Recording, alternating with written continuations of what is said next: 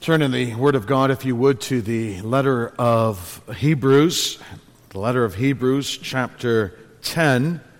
You'll find that on page 1283 in your pew Bibles.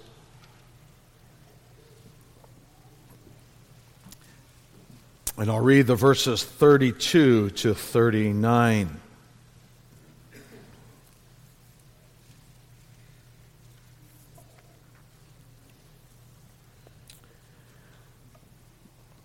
Listen to the word of the living God.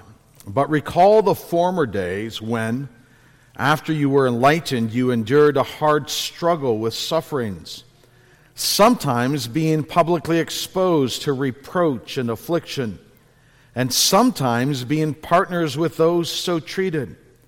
For you had compassion on those in prison, and you joyfully accepted the plundering of your property, since you knew that you yourselves had a better possession and an abiding one. Therefore do not throw away your confidence, which has a great reward. For you have need of endurance, so that when you have done the will of God, you may receive what is promised. For yet a little while, and the coming one will come and will not delay. But my righteous one shall live by faith. And if he shrinks back, my soul has no pleasure in him. But we are not of those who shrink back and are destroyed, but of those who have faith and preserve their souls. Thus far, the reading of God's Word. In the 1930s, Germany became a country under the leadership of Adolf Hitler, a cruel and harsh dictator. And in 1938, he required that all the pastors in the German church should swear an oath of allegiance to him. If they refused to do so, they would be removed from their churches, dismissed from the ministry, and lose their pensions. And this is the oath they were required to swear. I swear that I will be faithful and obedient to Adolf Hitler, the Führer of the German Reich and people. Not all the ministers in the German church were willing to subscribe to that oath. One of them, Dietrich Bonhoeffer, whose books you can find in our church library, and also a couple of biographies for both adults and for young people. I consider this a plug for visiting the library after the service. Well, Dietrich Bonhoeffer was one of those who did not sign the oath, and later he suffered for his opposition to Nazism. But he was addressing confirmands. That's the Lutheran way of addressing those who are making public profession of faith. He addressed those who are making public profession of faith with these words: confirmands today are like young soldiers marching to war, the war of Jesus Christ against the gods of this world. It is a war that demands the commitment of one's whole life. Is not God our Lord worthy of this struggle? Idolatry and cowardice confront us on all sides, but the direst foe does not confront us. He is within us. Lord, I believe. Help thou mine unbelief. And I chose to begin the service or sermon this morning with these words because you young people are making profession of faith in a day that is far different from when I made it some 35 years ago, and certainly far different from what some of the elderly folks in our congregation made it even longer ago. When I made public profession of faith, I think it was in 1988, I could be fairly confident that as long as I remained in Canada, I would suffer not one bit for publicly aligning myself with the Lord Jesus Christ in public profession of faith. But the times, they are a-changing. The world is even more hostile to Christianity than it was in the past. In fact, I think that many years ago, it was probably a thing to be remarked upon as a credit to you if you were a Christian. People respected you for that. But that's not the way it is any longer. There is a public hostility and animosity to Christians in our culture today. You can see it in the cancel culture. You will be sure as young people, as you grow up, to face the repercussions of resisting the sexual identity movement that has swept across our country. And you will find it probably more difficult to secure Christian education for your children than we currently do in this province. There will be opposition to you because of your public aligning with Jesus Christ and your confession that you belong to Him in life and in death. Now, I don't say these things because I'm a negative type person, the one who wears both belts and suspenders and who looks both ways when he crosses the street. No, I believe the Lord reigns, and therefore the earth should be glad, and John Van Eyck should be as well, and everyone who belongs to the Lord should be glad too. The Lord is on the throne. And so whatever the Lord determines would be for the best of His people is fine with me and should be fine with all of us, even if it causes us hardships and suffering and difficulty. But what we need to do in these days is prepare ourselves for the menacing clouds that appear on the horizon, which will break down upon us. That's why I think the quote from Bonhoeffer is so profound. Because he's saying that there is idolatry and cowardice on all sides around us that threaten us. But the biggest problem is not what is outside us. The direst foe to confront is not what confronts us. The direst foe is within us. Lord, I believe, help thou mine unbelief.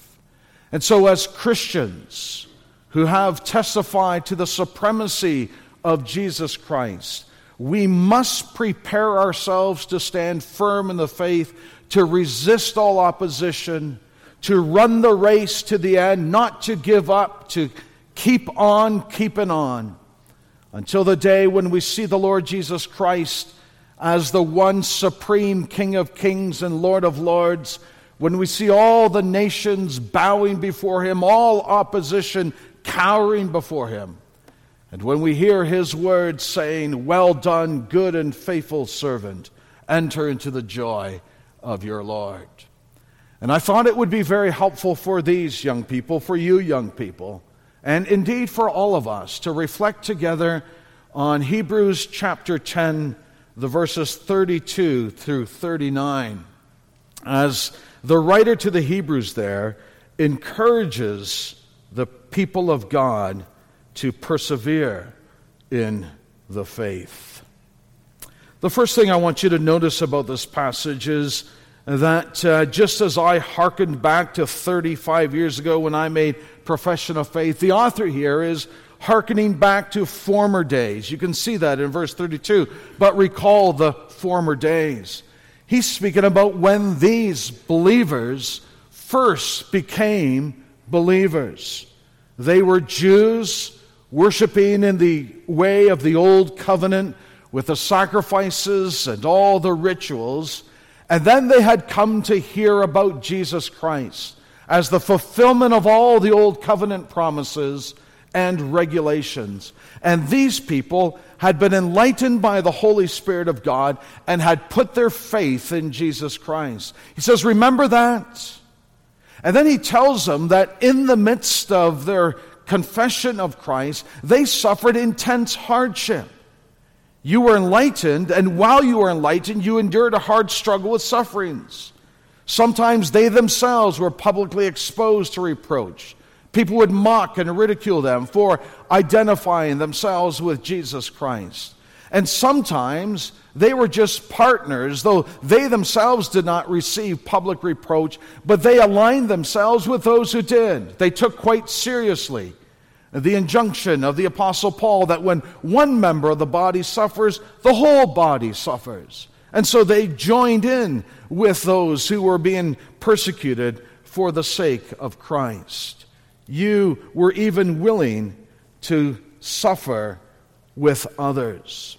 And they did it joyfully. It wasn't something that they begrudged themselves. They didn't hide away or leave those who were persecuted in the lurch all alone. No, you had compassion on those in prison, he says. And as a testimony to your devotion to the Lord Jesus Christ, when persecution reached you in your own financial properties, you were willing to accept the plundering of your property. And you did it all with joy. There was no grumbling or complaining or murmuring against the providence of God. No, you were happy to do this, to align yourself with fellow Christians who had confessed the Lord Jesus Christ, though it meant difficulties for you. And the reason you were able to do that, he goes on to say at the end of verse 34, is that you knew that you yourselves had a better possession and an abiding one. Now, of course, the better possession that these Christians had was Jesus Christ himself. They had hung on to the Lord Jesus Christ. They had seen in him the fulfillment of all the Old Testament promises. He was the one sacrifice that did away with all the other sacrifices. His blood thoroughly cleansed from all sin in a way that all the blood of bulls and goats could never do so. So they had treasured Jesus Christ. They had come to love him and adore him. Here is my Savior, and he is mine. This is my possession. You had a better possession, and you had a lasting one. So that coming to know Jesus Christ and sharing in the blessings of his grace didn't just mean that you would be happier for the lifespan you had on earth.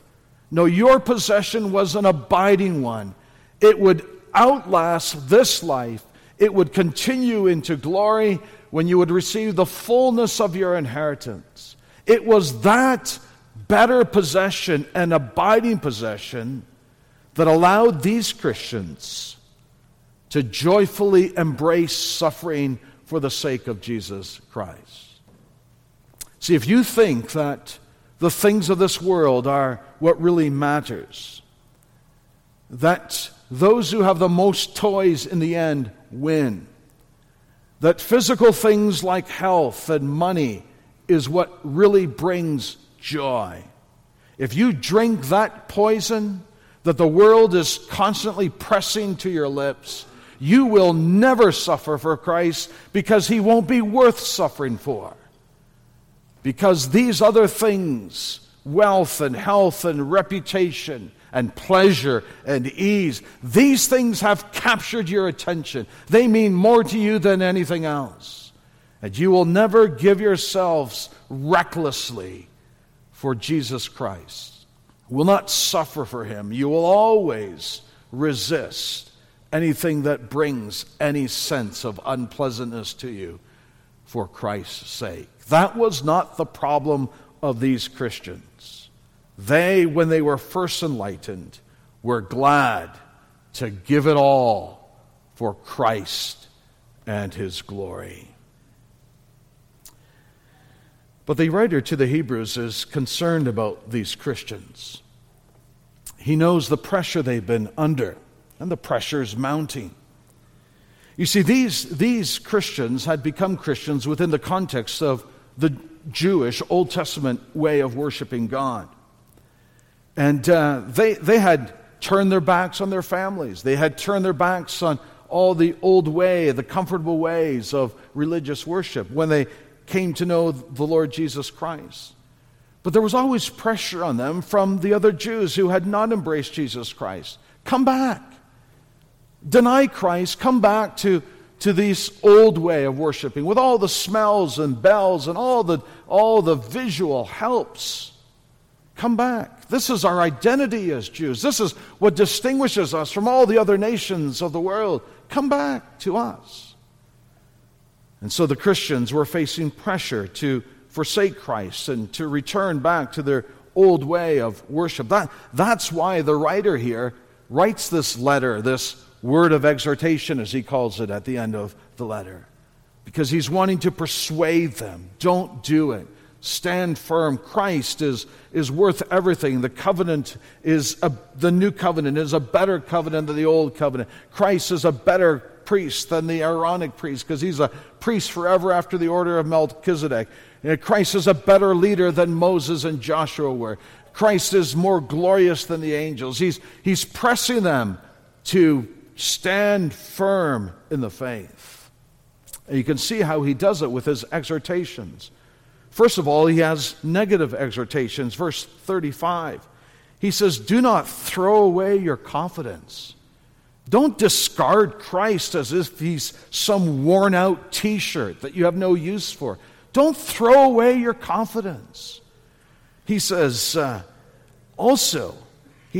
do not shrink back. You can see this in verse 38. My righteous one shall live by faith, and if he shrinks back, my soul has no pleasure in him. And the word behind shrinking back is this hesitancy because you're afraid of something. And there was something to fear. There was mocking and ridicule and perhaps imprisonment and the plundering of your goods. But he's saying, don't shrink back. No, don't do that. Don't discard Christ. Don't shrink back from following Christ. And then he says positively in verse 36, what you have need of is endurance. Now the word endurance is made up of two Greek words, remain and under. So he's saying you need to remain under the pressure that is coming upon you for the sake of the gospel. You can think of a weightlifter who has put the barbell and the dumbbells above his head, and he's standing there, and he has to be strong. He can feel his knees quivering. He can feel his shoulders trembling because he wants to let it down, but he cannot let it down. He must remain under. He must have endurance because if he lets it drop, if there's no spotters there, it will cause him harm. So he must press on. He must persevere. He must keep going. And this is what the writer is saying to these Christians. You have need of endurance.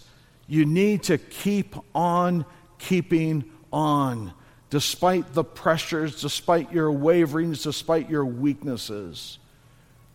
Keep on going. Live by faith, he says in verse 38. My righteous one shall live by faith. Keep trusting. Keep on clinging to the Lord Jesus Christ. Because that's really the nub of what he's getting. Just go back, if you would, to what he says in Hebrews 3, verse 14. You see, these people had confessed Jesus Christ. But he's concerned about them. He says in Hebrews 3, verse 12, take care, brothers, lest there be in any of you an evil, unbelieving heart, leading you to fall away from the living God. But exhort one another every day, as long as it is called today, that none of you may be hardened by the deceitfulness of sin. Now here it is. For we have come to share in Christ, if indeed we hold our original confidence firm to the end. This is what he's saying. You have embraced Christ. So keep on embracing Christ. Don't let go. Cling to him. Hold him fast. Hang on to the Lord Jesus Christ. And when you feel your grip loosening, double up and hold on to the Lord Jesus Christ. Cling firmly to him to the end. So that's his exhortation.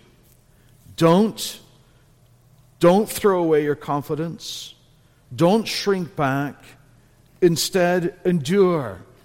Keep trusting in the Lord Jesus Christ. And then he underscores these exhortations with promises. First, a negative one. Look at what he says in verse 38. My righteous one shall live by faith, and if he shrinks back, my soul has no pleasure in him. But we are not of those who shrink back and are destroyed. These are solemn words. You really should be shuddering them if you are hearing them. Shuddering, rather, if you are hearing them. Because God is saying, if you have confessed Christ, and then you shrink back from following him, or you turn away from him, God will have no pleasure in you whatsoever. In fact, you will be destroyed. This is not a game that we're playing. Young people, it's not a game that we're playing when you make public profession of faith before Christ and his church. This is serious. I've impressed this upon you numerous times, and I do so again this morning. This is dead serious. Your eternal destiny depends on what you do with Christ. Not just this morning, but tomorrow, next week, and next year, next decade. What you do with Jesus Christ determines your destiny. And if you shrink back from following Christ, if you throw away Christ and discard him, saying, the cost is too much, it creates too much trouble for me to follow Christ, I solemnly warn you this morning, it will not go well with you. God will not be pleased with you. You will be destroyed. And that's true for all of us. These are solemn words. And you need to think about this. When there's an easy way in front of you and a hard way, remember the easy way will lead to destruction. Doesn't cost anything. You can have the affirmation of the culture. It won't mistreat you at all. That easy way will lead to destruction, but the hard way of saying, I will not shrink back, I will cling to Christ, I will stand with Christ and for Christ, come what way. That's the hard way. And you need to think about the solemnity of those choices.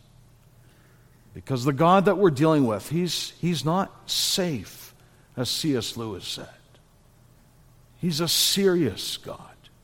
Just glance up in verse 30.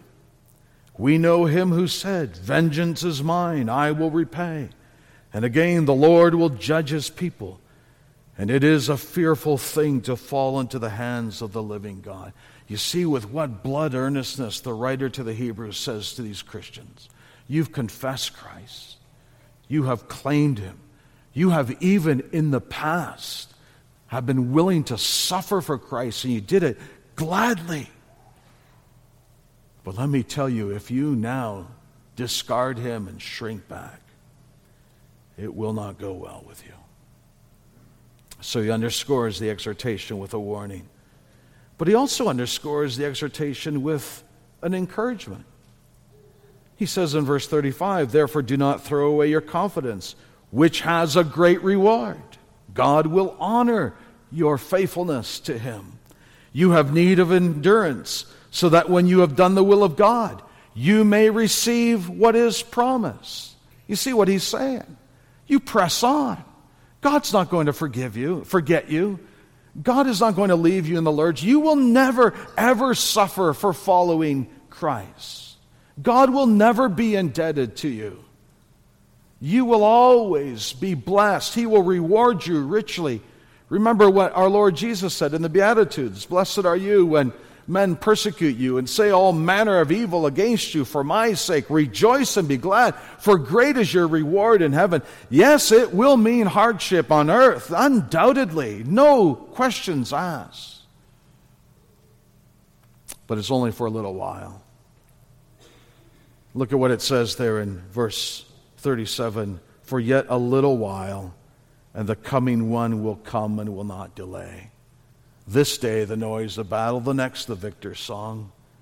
Suffering is what we're called to as Christians, but only for a bit. And then everlasting, unremitting joy, pleasures forever at the right hand of God. The sense of sins forgiven, the joy of fellowship with the saints from all places and all ages, the honor and privilege of seeing Christ in all of his magnificence, and all opposition being forever erased and destroyed, so that you live in safety and security for all eternity. It's really a no-brainer, really. You suffer for Christ for a bit. Eternity in his presence. So that's my call to you, young people. A reminder to all of us. When you made public profession of faith, you stood before God and his church, and you claimed that you sought your salvation outside of yourselves only in Jesus Christ. You claimed that you loved the Lord, that you wanted to serve him, that you were done with the world, that you wanted to live a godly life, that you wanted to hate your sin and love righteousness and obedience, that you wanted to be a living member of the church, that you wanted to submit to the elders, and when there was a matter of discipline, you promised that you would willingly submit to their leadership because you understood the value and necessity of standing firm in Christ, of clinging to him for your eternal blessing. And the only thing that will enable you to be faithful to your promises, young people, it's not the pressure of the church. It's not the pressure of your social group or family. The only thing that will enable you to be faithful to your promises is if you are captured by the wonder that the Son of God loved me and gave himself for me. That's what Bonhoeffer said. He said, is not God our Lord worthy of this struggle? Of course he is. Remember what the Apostle Paul says. He said, I count everything as loss for the surpassing worth of knowing Christ Jesus my Lord. If you know Christ Jesus as your Lord, as you've confessed you do, then nothing else really matters. If you have to give your life for Christ in 5 years or 10 years, or if you have to face financial repercussions for your devotion, it doesn't really matter because Christ is all. He's glorious. And it is an indescribable, unthinkable privilege that by the power of the Holy Spirit, he has worked in your hearts and has made you to see that Christ is wonderful. To have Christ is to have everything. John Hooper, an English reformer in the 1500s, he said, loss of goods is great. If you have to suffer for Christ and lose your money or lose your health or lose your life, that's great. But loss of God's grace and favor is even greater. And if you have to choose the one, let goods and kindred go, this mortal life also, the body they may kill. God's truth abideth still. That's what you need to be impressed with. You might know the name of Richard Wurmbrunt, another library plug. There are books in the library about him. I encourage you to read that. Richard Wurmbrunt was a pastor in Romania just as communism was coming into the country. He was imprisoned, suffered immensely for the sake of Christ, and then some Americans paid money for his release, and he was allowed to come out of prison, and then he emigrated to America. But his last confirmation class, that's what in the Lutheran Church they call those who are making a profession of faith. With his last profession of faith students, he had 10 to 15, he said, one Sunday, I took them to the zoo. I'm not going to do that. He said, I took them to the zoo, and I stood them in front of the lion's pen. And I said to them, some of your forefathers in the faith were destroyed by lions because they confessed Jesus Christ. You will probably not be thrown to lions, Wurmbrunt said, but you will be hated by men who are worse than lions. What will you do? That's the question I leave you with. I don't know what the future holds. I'm not a prophet or a son of a prophet, though I work for a non-profit organization. So I don't know what the future holds. It doesn't look promising. The freedoms that we've enjoyed for so long seem to be under attack. So I don't know what it holds. But now's the time to prepare yourself for suffering, and do so by treasuring the Lord Jesus Christ, knowing that in him you have a better possession than anything this world can give you. And it lasts. It's an abiding one. And may the God of peace, who brought back from the dead our Lord Jesus, the great shepherd of the sheep, by the blood of the eternal covenant, equip you with everything good for doing his will, working in you what is pleasing to him, through Jesus Christ, to whom be glory forever and ever. Amen. Let's pray. Gracious and ever blessed God, we thank you that you are merciful to us. We thank you that you know our weaknesses, our tendencies, our temptations, and that you encourage us, you exhort us, you warn us, but you also encourage us to press on, to cling to the Lord Jesus Christ. And we confess this morning our weakness and the need for your Holy Spirit's power in our lives so that we would not wander from you. We pray that you'd bless these young people, that they would be stalwart soldiers of the cross against the gods of this world. Pray for all of us that we would be faithful, come what may, in the face of the hatred and vitriol of a devil who just seeks to destroy us and his minions who seek to harass us.